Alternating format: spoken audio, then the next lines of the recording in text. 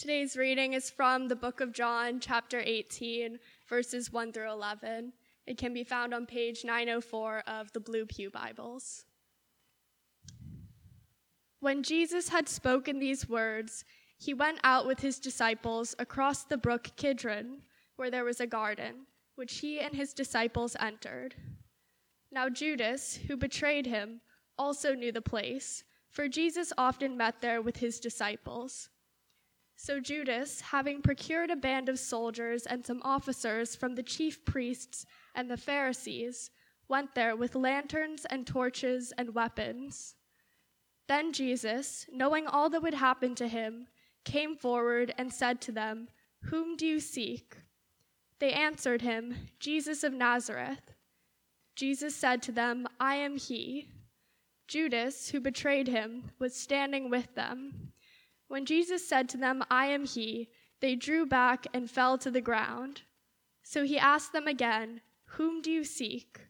And they said, "Jesus of Nazareth." Jesus answered, "I told you that I am he. So if you seek me, let these men go." This was to fulfill the word that he had spoken, "Of those whom you gave me, I have lost not one." Then Simon Peter, having a sword, drew it and struck the high priest's servant and cut off his right ear. The servant's name was Malchus. So Jesus said to Peter, "Put your sword into its sheath. Shall I not drink the cup that the Father has given me?" This is the word of God. It's good to be back with you. It's really good to pray with you. Let's pray. Father in heaven, we come before you this afternoon, and we recognize that where we happen to be in John is where we happen to be in the church calendar. As we prepare for Good Friday and Easter Sunday, Father, we praise you that today is also a remembrance of Easter Sunday. That today, as we have sung, the blissful thought that our sins, not in part but in whole, have been nailed to the cross, and we bear them no more. Praise the Lord, O my soul. Father, we know that you did not take our sins as actions as such and nail them to a wooden cross unpersonified. We know that it is not our actions that hung on the cross, but we know that you, Jesus, surely bore our griefs and that you carried our sorrows, that you were pierced for our transgressions, that you, Jesus, were crushed for our iniquities. Lord Jesus, we praise you. Because of you, we have been redeemed from death. It was the will of your Father to crush you instead of to crush us. And we praise you for this because it sets us free. But we confess to you that we struggle to live in light of its reality. Father, you know us as human beings. There's not one of us that's before you now that wouldn't want to live free of guilt. But Father, to think that Jesus died for us, and therefore he calls us to lay down our lives for others, it's too much to consider. And so we're asking you to come and to pour out your Spirit on us today. We invoked you, Holy Spirit, in the very beginning. And as we come to your word, we invoke you with the very promises that you embed in your word, that you take your word and plant it deep into our hearts so that we would see Jesus, and seeing him, we might be transformed as your image bearers into the image of Christ with ever-increasing glory, weightiness, purpose, value, impress. Father, we know that that is your work. We know that it is what you have promised to do. Father, there are some who are with us today who have yet to put their faith in you. And we pray that they would see Jesus today in such a way that undeniably so they would bow their knee and confess that you, Jesus Christ, are Lord, and that they would believe that you have died for their sins and that your righteousness has been accredited to them. Lord Jesus, I believed that a long time ago. And there are many of us here who have put our faith and trust in that a long time ago, in the realities that Christ has died for us. But Father, I am the one who struggles to die today. I'm the one that struggles to lay my life down. I'm the one that struggles to deny myself and to take up my cross and to follow you. I'm the one.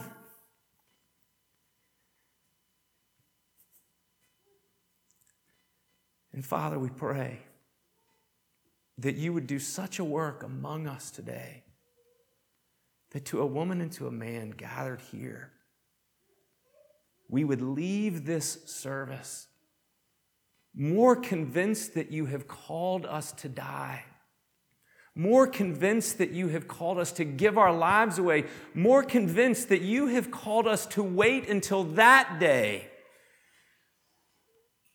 for every tear to be wiped away, but on this day to enter into the brokenness.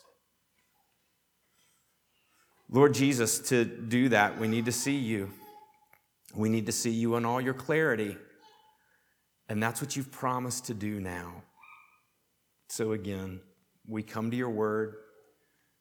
We ask you to use your word to shape us, to change us.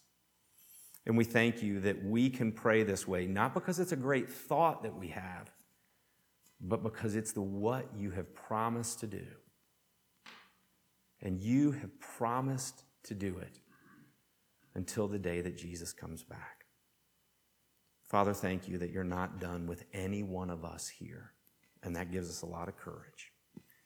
We pray all of this in your name, Jesus. Amen.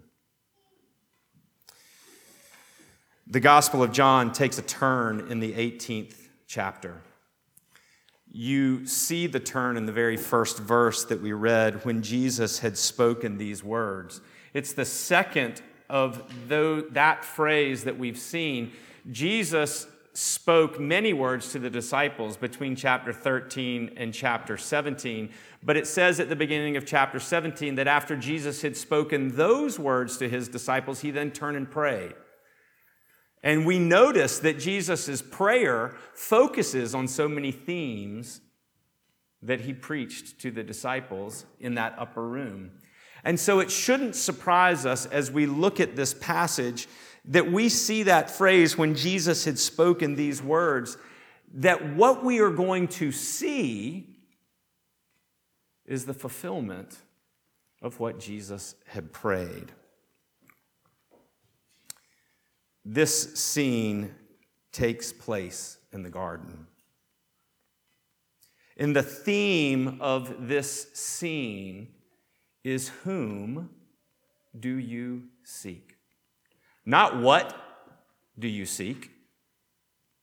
Not freedom, not joy, not peace, but whom do you seek? Whom do you desire? We are entering into a place of confrontation. I'm old enough, but not so old to have remembered this in person. But you remember the places of confrontation in our culture, right? Muhammad Ali, the best of the best. The boxer, I'm the greatest, I'm Muhammad Ali. When he fought George Foreman, he fought the rumble in the jungle. In 1974. In 1975, he fought the Thrilla in Manila when he fought Joe Frazier, mighty Joe Frazier. John turns because he's definitely from Boston, right? Because there's no rhyming where this place of confrontation is. It's simply the garden. And that is where our attention is drawn. There is very little talking, and there is a lot of watching. And the question that looms over us is, whom are you seeking? We are told right here that Jesus goes out of the city. We're not sure if after chapter 15, Jesus went out of the upper room and began to walk through the city. Because there at the end of chapter 15, he says, let's arise and go from here. But then he continues to talk, right? But now we're told that Jesus exits the city, and we're told that he goes across the brook Kidron, where there was a garden which he and his disciples entered. So when you leave the city of Jerusalem, I learned this from maps. I've never been there. I look forward to going there one day with maybe some of you all. When you leave the city of Jerusalem, the walls come to the edge of an almost cliff, but more like a ravine that is very steep. And the trail winds down the ravine, and in the bottom of the ravine is this brook Kidron that is usually dry, except in the rainy season. And Jesus would have wound down that trail and would have crossed over the brook of Kidron and gone back up some 200-300 feet into this garden on the edge of the Mount of Olives. And we are told that Jesus went there often with his disciples. Just stop for a minute.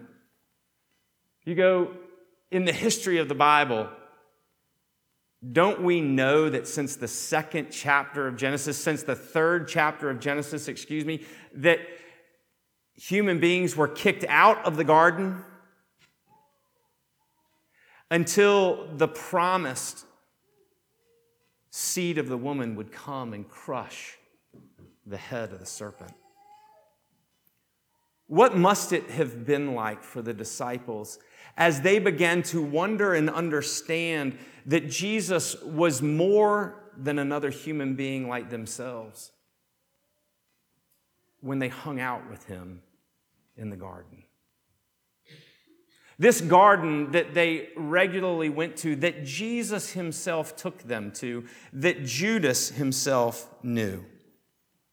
We are told in verse 3, so Judas, having procured a band of soldiers and some officers from the chief priests and the Pharisees, went there with lanterns and torches and weapons. He has a band of soldiers. That use of the word band of soldiers could be as many as 600 Roman soldiers with him. There's not a scholar who claims to know how many there were, but that's what the word means that he uses. There were also officers and guards from the Pharisees and the high priests. The last time we saw Judas was when Jesus dismissed him, and right before he was dismissed, do you remember what John said about Judas? John said that the devil entered Judas.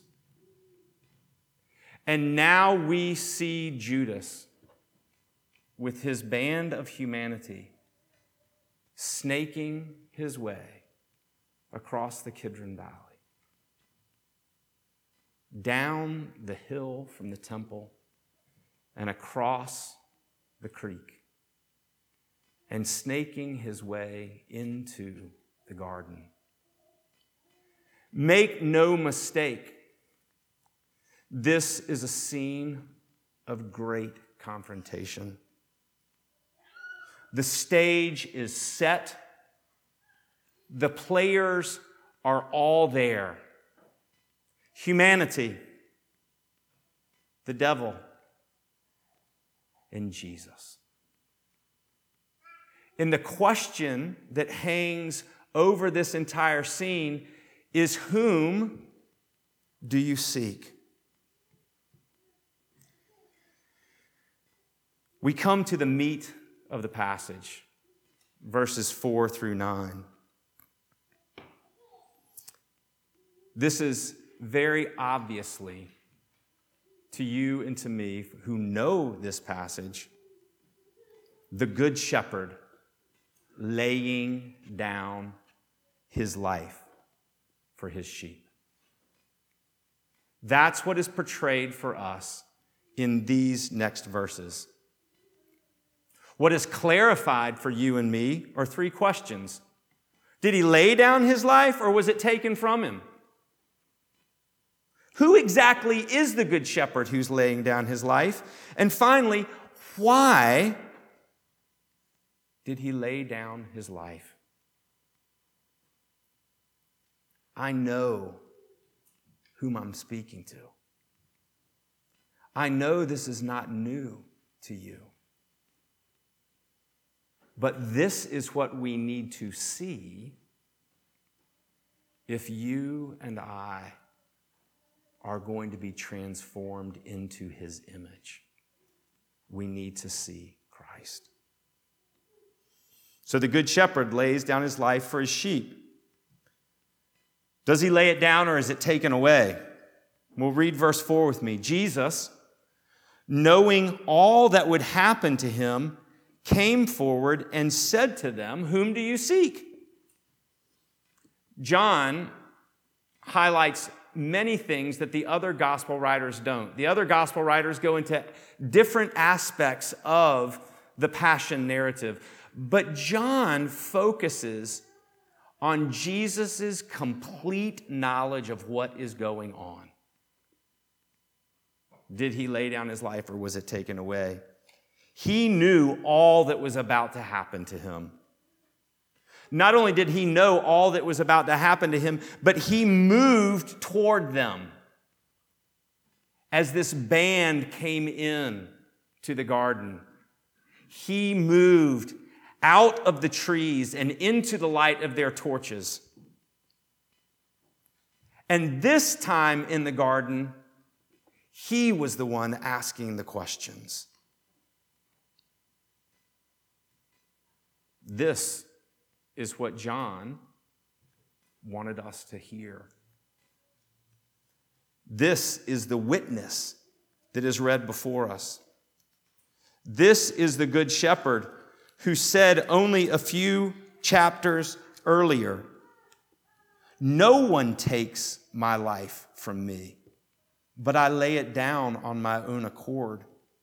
I have authority to lay it down, and I have authority to take it up again. This charge I have received from my Father." Well, who is laying down his life? It seems to be what Jesus wants to emphasize in these verses, this second of our three questions. Jesus asks the questions. The first time that Satan is in the garden, who asks the questions? Satan asks the questions. Satan challenged Adam and Eve's character of who God really is, of whether God really does love them, and if God is really going to provide for them. Do you remember that? But now that Satan is back in the garden, we're told that Judas is right there standing among them. We've been told by John that Satan has already entered into Judas. Satan is in the garden. Recognize that this is confrontation. And Jesus looks and says, "Whom do you seek?" The answer is very interesting. Jesus the Nazarite is what it says. In our passage, it's easier to read Jesus of Nazareth. This focus that Jesus is from a specific place, this idea that gives him his human origin as far as they knew, right? But as one commentator points out, it's not Jesus of Nazareth, it's technically Jesus the Nazarite. The focus of Jesus on his humanity, the man, the image bearer. The Old Testament has a phrase that says, "Strike the shepherd and the sheep will scatter." Whom do you seek? Jesus the Nazarite with weapons. Because the intention is to strike the shepherd, and the sheep will scatter. But Jesus responds to them. Look in verse 5. Then they answered him, Jesus of Nazareth, and Jesus said to them, I am he. Now you can look at your footnotes as easily as I can. And it actually says in the Greek, ego eimi. And if there's any Greek that you might want to know, that's be a good one. Because he simply says, I am. We've seen 7 statements that Jesus has prefaced with I am in the Gospel of John. And we have seen another place where Jesus said, before Abraham was, I am. These words have been on the lips of Jesus before, and they spoke not of his humanity, but of his deity.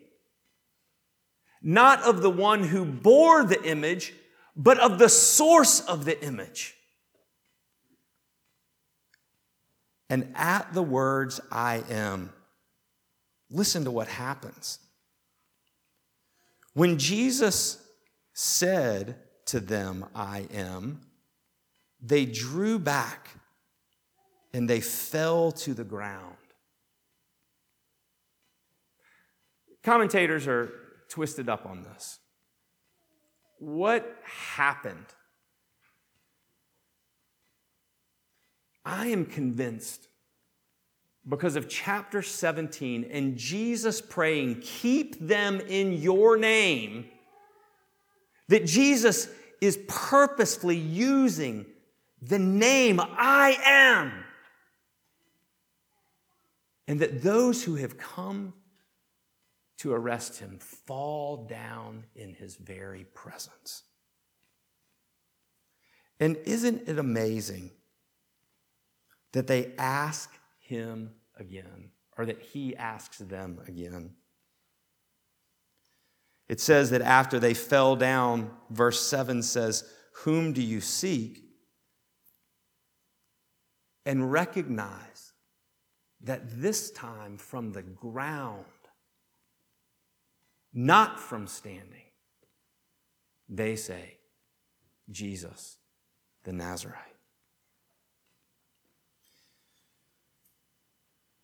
Jesus is a complicated person. Nathan mentioned Cyril of Alexandria and the work that he did in the 5th century to help the church understand that there is one person with 2 natures. Jesus, the Son of God, very God of very God, light of light, begotten, not made, one with the Father. And that Jesus is the Son of Man, human in every way like you and me, yet without sin. So who is the good shepherd laying down his life for his sheep? Jesus makes it clear in the question of whom do you seek that it's not just a shepherd, but the shepherd laying down his life. Not just an image bearer, but the source of the image who is laying down his life. Jesus doesn't let it go. He asks twice. And then he says, I told you that I am, which is what it says there again in verse 8. So if you seek me, let these go. So why, our last question, is the Good Shepherd laying down his life for his sheep? You were here last week, and if you weren't, it's online for you to listen to Nathan's sermon. Last week, as he talked about what Jesus prayed for, Jesus prayed that his disciples would be kept in his name. He prayed that they would be delivered from the evil one. He prayed that they would be sanctified, and he prayed that God would be glorified. Look at what happens in this scene. He's laying down his life, and in so doing, he is keeping them in his name. Jesus said, I told you that I'm he, so if you're seeking me, let these go. Who is in authority in this scene? It's Jesus. And what happens to the disciples? They are not arrested with him. What else does Jesus pray? That we would be protected from the evil one. Jesus is commencing his act of redemption in this garden, and in so doing is redeeming his people from death.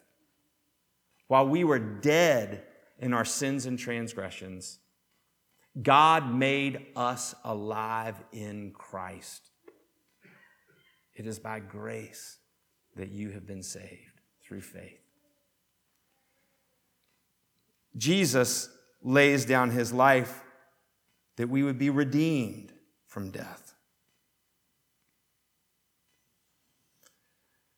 Jesus doesn't say, like Moses, who was also given the name I am at the burning bush, thus says the Lord, let my people go. Jesus keeps his people in the name that had been given to him as the Son, as God himself. And he says, I am, therefore let them go. Radically different. Jesus has just prayed in John 17 that God would be glorified. The question that is always hanging in the garden, and it has been since Genesis 3, is who is God?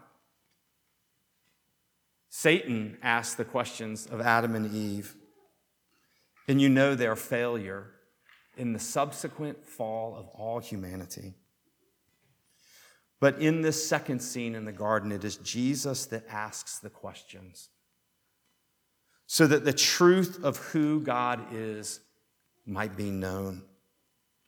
The second Adam, who is the Son of God, Jesus reveals to us in this garden the glory of God as he reveals to us in this garden the triune love of God for us. And the garden causes us to stop and asks us a question of worship. Whom do you seek? Whom do you desire? Satan sought the man to destroy him. Do you seek the man Jesus? The one who models for us what human life is really like? The one who would lead to a better self, a better life, better outcomes? Or do you seek I am? The one who sees us the one who hears us and knows us and saves us by laying down his life for us and transforms us for his very glory. Whom do you and I seek?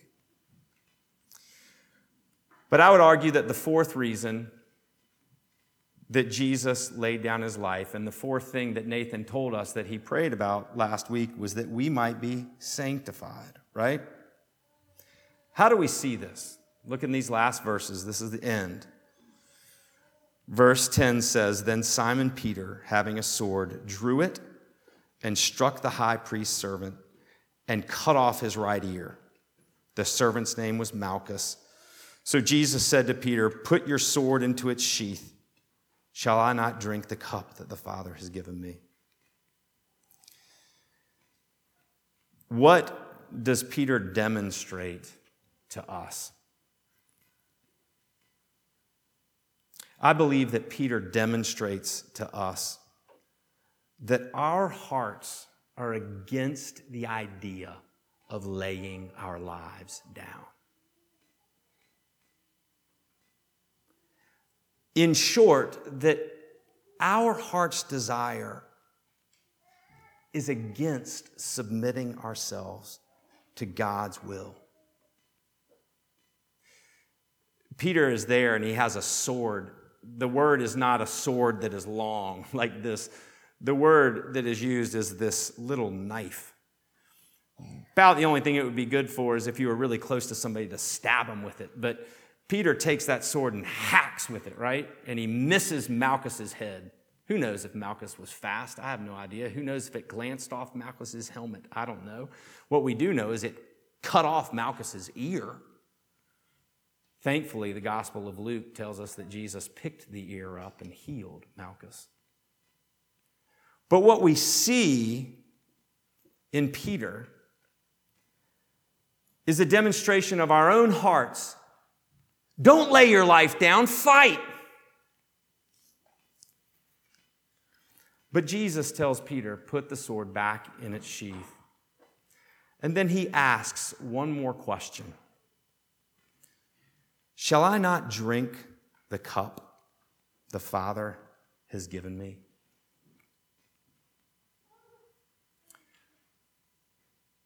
Imagine Peter's possible answers to that.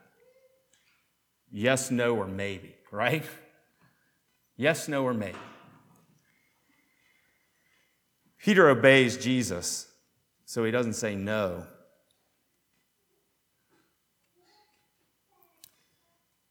Peter has no idea that the crucifixion is about to happen. At best, he probably at this point says maybe. But Peter, in the course of his life, will change and will end up himself crucified as he proclaims the name of Christ as the Savior of the world. There's a transformation that happens. Nathan said this in his sermon last week: to be kept in his name is in some way to be made like him. I thought about that for a while this week. Jesus laid his life down here in the garden. He laid his life down to protect us. He had prayed to the Father and he said, I have guarded them in my name and not one of them has been lost. And now, Father, you guard them in your name.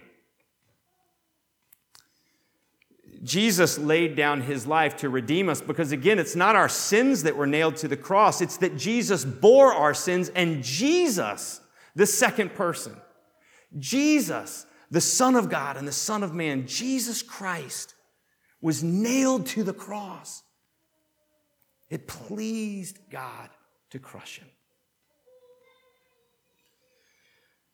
And Jesus is the one who transforms us. That in some way we are made like him. It causes me to stop this week and to ask myself, whom am I seeking? Am I seeking a Savior, the focus of which is not the laying down of his life, so that the focus of my life also doesn't have to be being laid down? Because if I am seeking a Savior who laid down his life for me, Jesus has already told them, and I'm telling you, love one another, lay down your lives for each other. Lose your life. Are you seeking a Savior who doesn't lay down his life in hopes that you don't have to lay down your life? Or are we together seeking Jesus, the Christ, the Son of God who laid down his life for us? Look at me, all of you. Someone died for you. And that someone is none other than Jesus Christ. He laid down his life for us so that we would lay down our lives for each other. Jesus said, you didn't choose me, I chose you, and I lay you down. I lay you down. Are you like me that resists being laid down? What do? We look at Jesus, who laid his life down for us. Listen, will you pray with me today? Father, where would you have us lay our lives down? If you really pray that, he's already told you where it's going to start. Right here. Us. But he has also said that the way we would love each other would mean that a watching world believes that he is the Christ. Because they would say, who would ever lay their lives down like that? Unless that Jesus is real.